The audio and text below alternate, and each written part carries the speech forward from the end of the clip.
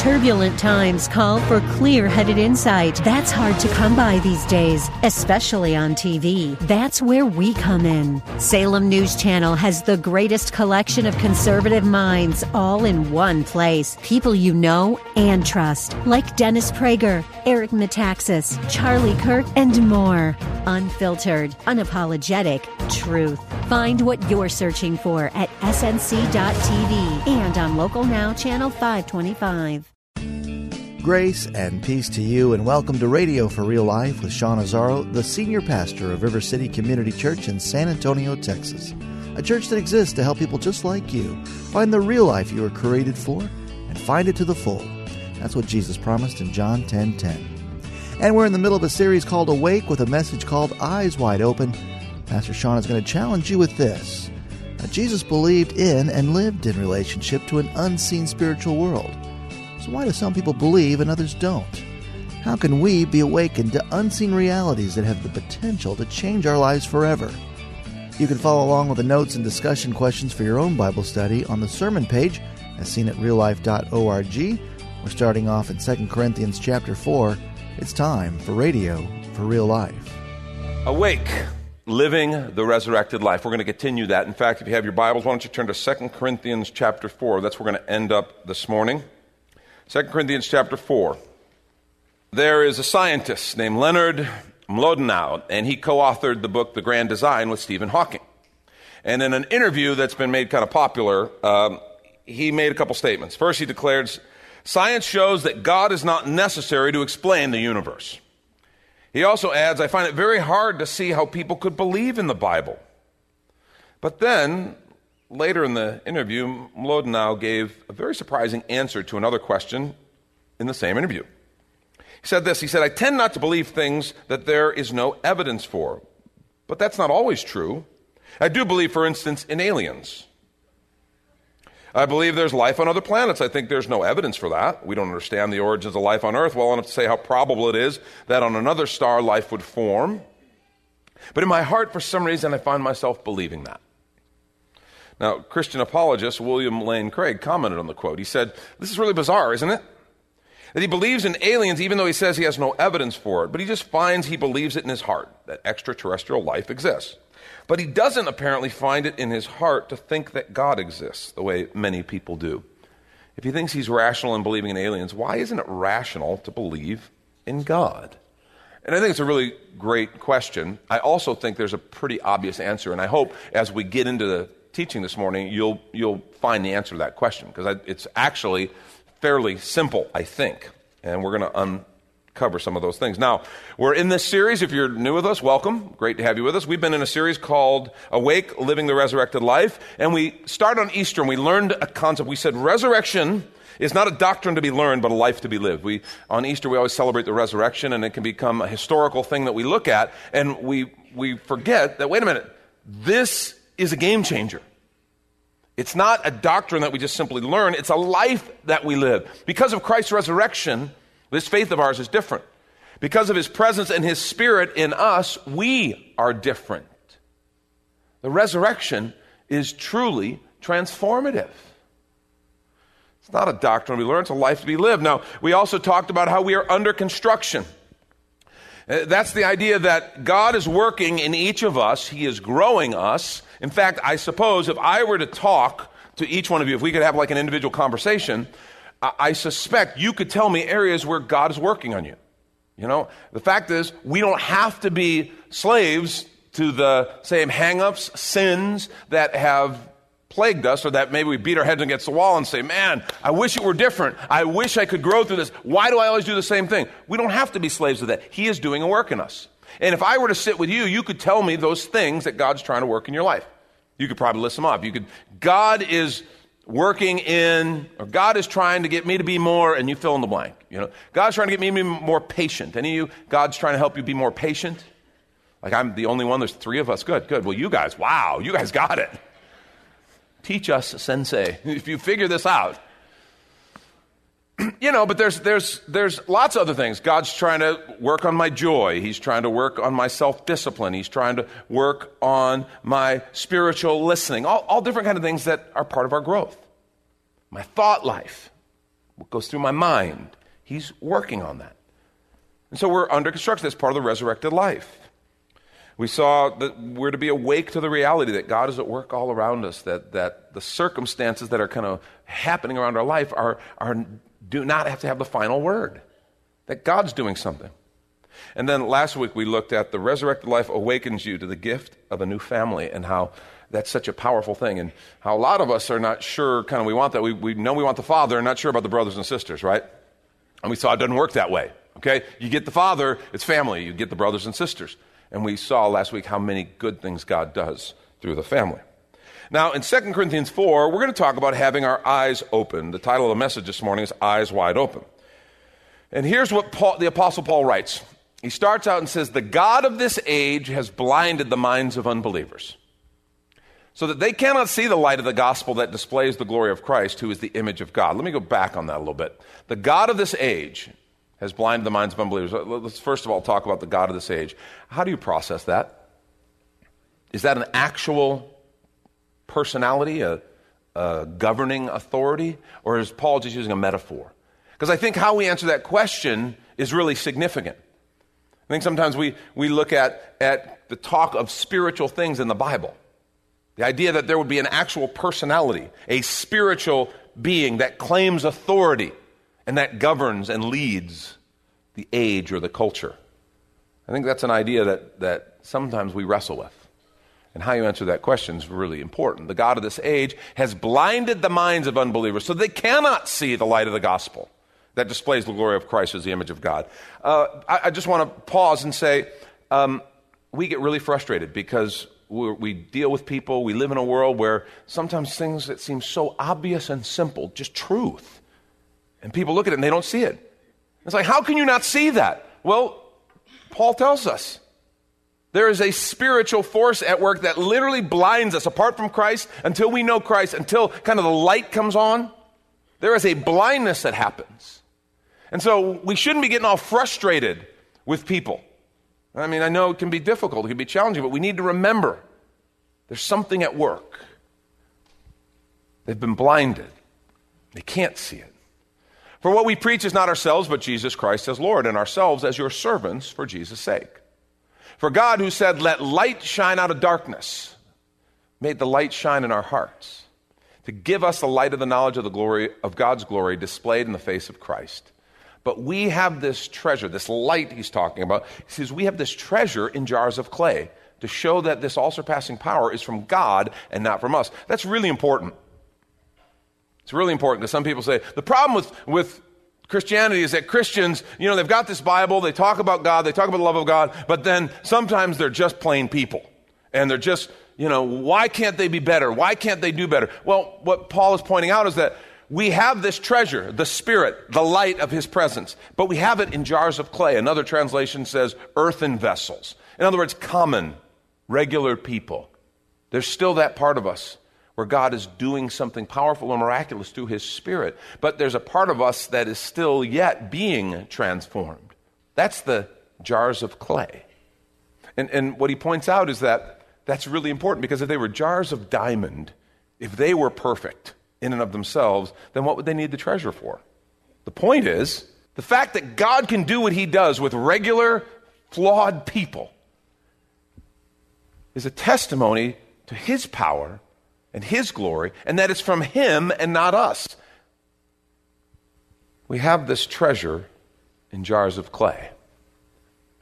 Paul goes on and says, we are hard-pressed on every side. He's talking about the challenges and the fights. He says we're hard-pressed on every side, but we're not crushed. We're perplexed, but we're not in despair. We're persecuted, but we're not abandoned. Struck down, but not destroyed. We always carry around in our body the death of Jesus, so that the life of Jesus may also be revealed in our body. That's a fascinating idea. He's talking about the inevitable reality that there's a huge wave of opposition against us, and sometimes we can feel hard-pressed on every side. He says, but we won't be crushed because of Jesus. He says, we're perplexed. You can look at things and you can read the news, you can go online, and you can just be like, what in the world is going on? It seems like the whole world is going crazy. He says, we can be perplexed, but we're not in despair. How are you doing in that category? The not crushed, but we're not in despair. We're persecuted, but we know we're not abandoned. We may be struck down, but we're not destroyed. See, because while we carry around in our body the death of Jesus, the life of Jesus may also be revealed in our body. And I guess I just, as your pastor, want to stop every once in a while and say, how are you doing in that regard? Because there's so much garbage that comes our way, and it seems like there's just this huge wave of opposition, so much. How are you doing as far as keeping your eyes lifted and remembering you're not alone? He goes on, for we who are alive are always being given over to death for Jesus' sake, so that his life may also be revealed in our mortal body. So then death is at work in us, but life is at work in you. In other words, we're struggling, we're having hardship for this mission, but the point is life being shared, the life of Jesus being manifest. It is written, I believe, therefore I've spoken. Since we have that same spirit of faith, we also believe and therefore speak. Because we know that the one who raised the Lord Jesus from the dead will also raise us with Jesus and present us with you to himself. That's what this whole series kind of started with, this idea of resurrected life, resurrected power working in us. All this is for your benefit, so that the grace that is reaching more and more people may cause thanksgiving to overflow to the glory of God. And look at this phrase, therefore we do not lose heart. We do not lose heart. Though outwardly we're wasting away, yet inwardly we're being renewed day by day. For our light and momentary troubles, note that phrase, our light and momentary troubles are achieving for us an eternal glory that far outweighs them all. We want to take a quick minute to remind you you're listening to Radio for Real Life with Sean Azzaro, a listener-supported ministry of River City Community Church, in this message called Eyes Wide Open, which is available right now for free on the sermon page at reallife.org. And there, if you're able to bless back, your financial gift helps this radio ministry continue. Again, look for the Give tab at reallife.org. And if you're looking for a new church home, here's your invitation from Pastor Sean.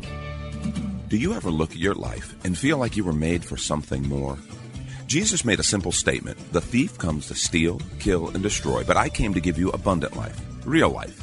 I talk to a lot of people, and many seem to feel like they're settling for a whole lot less. Hi, I'm Sean Azzaro, pastor of River City Community Church, and we are so convinced that we were made for something better. We call ourselves a church for real life. I'd like to invite you to join us for one of our weekend gatherings, which are an exciting and artistic blend of music, reflection, and practical insights, all designed to explore the life that God meant for us. River City is located a mile and a half outside of Loop 1604 on Lookout Road across from Retama Park. Service times are Saturday at 5 p.m. and Sunday at 9:30 and 11:15 a.m. River City is a church for real life, so our home on the web is reallife.org. To find out more, visit us online at reallife.org. God created you for something very special. Come find out more at River City Community Church. And now back to the message, Eyes Wide Open. This is Radio for Real Life. So we fix our eyes not on what is seen, but on what is unseen, since what is seen is temporary, but what is unseen is eternal. Look at this phrase. Therefore, we do not lose heart. Do you know, he mentions that twice. Earlier in the chapter, he also mentioned that. Before the verses we read, he said, we do not lose heart. Do not lose heart. He says, we do not lose heart. And when you talk about the opposition, you talk about all the stuff he's facing. How is it that he can say that? And he explains, our light and momentary troubles are achieving something far greater. And so we fix our eyes not on what is seen. This is the key. Listen to this. But on what is unseen. Since what is seen is temporary, but what is unseen is eternal. That's his secret. That's why he's not losing heart. And that's why he says we should not lose heart. If you're taking notes, I want you to write this down. The resurrected life awakens me to the world of the unseen. The resurrected life awakens me to the world of the unseen. See, we have to decide what we're going to believe about this. We have to determine if this unseen world that the Scripture talks about, that we talk about, is real, and not just real, is it relevant? Is it real and is it relevant? How are we going to process this? Now, we come to church every weekend, unless, of course, you listen to Mike, and then you just blow that off. Thank you, Mike. Appreciate the support. Take one for the team.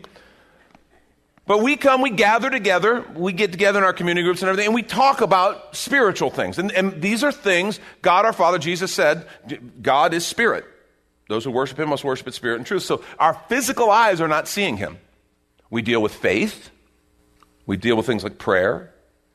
A lot of things that really focus on the unseen. And that's that's the core of what we do here. And I want to suggest that sometimes we get these two compartments in our life. There's the unseen, and that's the one we're in right now, okay? But then there's the seen, okay? And the unseen is the one that we'll talk about and we'll deal with here. God, faith, eternity, spirit, all these things, the unseen. And we'll deal with that this morning. And, we come get it and we process it. And we'll probably pull it out if we do our daily devotions. We get the Word of God, we get a notebook or something, and we have our daily time with the Lord, and we got the unseen. But then that kind of stays there when we leave. It stays with our notebook and our Bible and other things like that. We maybe pull it out when we go to community group or when we go to Bible study or something. We get the whole unseen. Okay, we get that out. The problem is that the minute we leave the house, get in the car, and we go to work, we kind of push that aside, and we only deal with the seen part of us. Because that's the part that has to go to work and, deal with people and clients and vendors and contracts and resources. And we deal with it when we deal with our money, our savings, our house, maintenance, all the stuff that we do in life, all the regular stuff we do, we kind of act as though, the seen world is where we're living in now. And the unseen, that's for another time and place. But we're going to deal with the seen world. And I want to suggest Paul is not presenting it to us like that. He is presenting that these two worlds exist, and they're both real, and they're both right next to each other. And we have to decide how we're going to deal with that, the seen and the unseen. We live in a world that struggles with that. Look at what the writer of Hebrews wrote in Hebrews chapter 11. Now, faith is confidence in what we hope for and assurance about what we do not see. That's a great passage. The confidence for what we hope for. It's not a baseless hope. It is a hope based on Christ and his word. But then he gets even stronger. Assurance, or I am certain, I'm sure, I'm assured of the things that we don't see. That's what faith does. Faith is what brings those things to reality. Faith is confidence in what we hope for, assurance about what we do not see. This is what the ancients were commended for. Now, the rest of the chapter 11, he's going to talk about all the different things that God's people did by faith. Amazing, miraculous, powerful things that they couldn't have done if they hadn't stepped out and trusted God, right? But then look at verse 3. By faith we understand that the universe was formed at God's command, so that what is seen was not made out of what is visible. The universe was formed at God's command in Genesis, right? So that what is seen, all this stuff right here, was not made out of what is visible. So there's this claim that the original is the unseen. The seen, all this stuff, this material stuff that we engage with, that's the secondary product. And this is something we're going to bump into. How many of you guys struggle sometimes with the kind of dichotomy that we face between what we would say faith and science? Any of you guys ever struggle with that? Yes, several honest people in the room. The rest of you are like, can't eat it, doesn't put food on my table, I don't care, I don't think about it. God bless you for your honesty. No, I think a lot of us sometimes wrestle with that because there's this sense by which science is considered reasonable and faith is by nature unreasonable. I'm part of a board for our fellowship of churches. We're part of a denomination called the Missionary Church, great group of churches, and I serve on what's called the General Oversight Council. And we do all different kinds of things. One of the things we had to do, we were updating some of the language in what we call our articles of faith and practice. We were not changing what we believe, but making sure we're saying it the best way to where our churches can find it useful and our people can find it useful. So it's a good exercise. And one of the things we talk about touched on this subject of creation versus evolution and kind of contemporary thought. And we had a significant conversation because there are a whole lot of believers who are really struggling with the simplicity of the Genesis account and who want to know, well, wait a minute, there are things in science that seem to be observably true, or at least really smart people who are specialists in the field claim they are true. And so how do we merge this? How do we deal with this tension? And one of the ways that's been dealt with, one of the streams that has emerged, is called theistic evolution.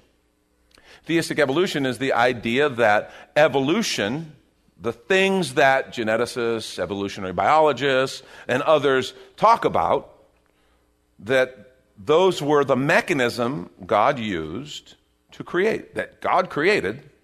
So they are believers, but they believe that the mechanism he used was what we would recognize as standard evolutionary thought.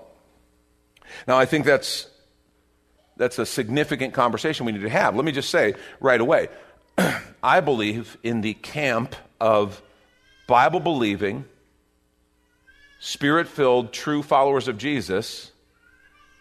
There is room for both of these groups. Let me tell you why, okay? And one of the big differences is one group says, okay, the book of Genesis describes on the first day, on the second day, and that those were literal 24-hour periods, and that God created the world in 6 literal 24-hour periods. The other group says, no, those were creative time spans, because remember 2 Peter 3:8 says, well, a day is like 1,000 years, 1,000 years is like a day. And so God isn't really bound in the context of time the way that we are, because that's really what that passage is talking about. It's talking about how we experience time like one moment at a time, and it's very sequential, right? God doesn't. God is outside of time. So for us, time is one moment at a time. And there was a moment when I began talking about this subject, and that moment is gone, and now it's just a memory. And all we really have, all we can really experience cognitively right now is this moment of now, and now that's gone. So right now we're in now. Oh, it's gone. See what I'm saying? It's because the beginning of this conversation is a memory. Okay? We can think about what we're going to do for lunch and everything, and that's just a vision, that's a hope, that's a possibility. But what we are consciously experiencing is now. Boom, and now that now is gone. And we're in a new now, and that one's gone too. It's really scary how quickly my life is slipping away before your eyes. But you know what I'm saying? That's the idea behind time. And the idea is God is outside of that, and we are all pretty much agreed on that. God is in yesterday, and he is already tomorrow. He exists outside of time, and that creates all kinds of interesting possibilities. And so there are those who believe that what we see and the way they kind of bring together and marry what they understand of scientific thought and what they understand of biblical thought is they have this idea of 6 creative time spans rather than 6 literal days. Let me say right up front, I believe God, if he chooses to create everything we know and experience in 6 days, he can do it. I think God could do it even faster. Okay? If God wanted to show off, he could do it 15 minutes if he wanted to, okay? You can quote me on that. God could create the world in 15 minutes. Okay, I believe that. You need to understand, I don't have any problem. But I also want to state very clearly, the Bible is not a science textbook, and it doesn't try to be. Fascinating idea. The Bible for all of creation, the creation of the world, we would be arguing over this for millennia. Okay? And the Bible gives us 2 chapters on the creation of the world. Isn't that pretty interesting? 2 chapters. Gives us 12 on the life of Abraham. What does it tell you about God's priorities in giving us the Word of God? What was he trying to say versus what did he choose not to say? And it's really important to understand he did not give us the mechanism by which actual creation emerged. The Bible tells us the factual and I believe completely accurate account. God said, and there was. God said, let there be light, and there was light. And then God said it was good. And we go through the days of creation. God said, and there was. God said, and there was. I will tell you there's an exception. Chapter 2, he kind of dials down and kind of takes a closer view of the creation of man and gives us very specifics on the creation of man. That's an interesting insertion, and we need to pay close attention to that. Because we're told, God said, let us make man in our image. Male and female, he created them in his image. He took the dust of the ground and he formed the man. And then from the rib of the man, he formed a woman.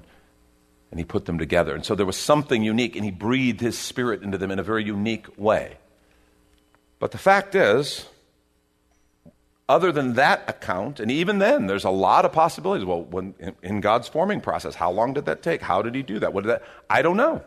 And the Bible chose to leave a space. It is not trying to be a science text. And when we try to make it such, I think we do a great disservice to the truth. See, I think as we go through, we kind of watch what happens with science. I think every time there's a new discovery that we think we're certain about something, 5 new questions emerge. That's Pastor Sean Azzaro. You've been listening to Radio for Real Life, and if you'd like to hear this full message called Eyes Wide Open, it's available right now for free on demand at reallife.org. And there, if you're able to bless back, your financial gifts helps this radio ministry continue. Again, look for the Give tab at reallife.org. But of course, you're invited to visit and join us at River City Community Church, located on Lookout Road right behind Rotama Park, with service times on Saturday nights at 5 and Sunday mornings at 9:30 and 11:15. If you'd like to call the church, the number is 210-490-5262, as Radio for Real Life is a service of River City Community Church. And we hope you join us again next time for more Real Life.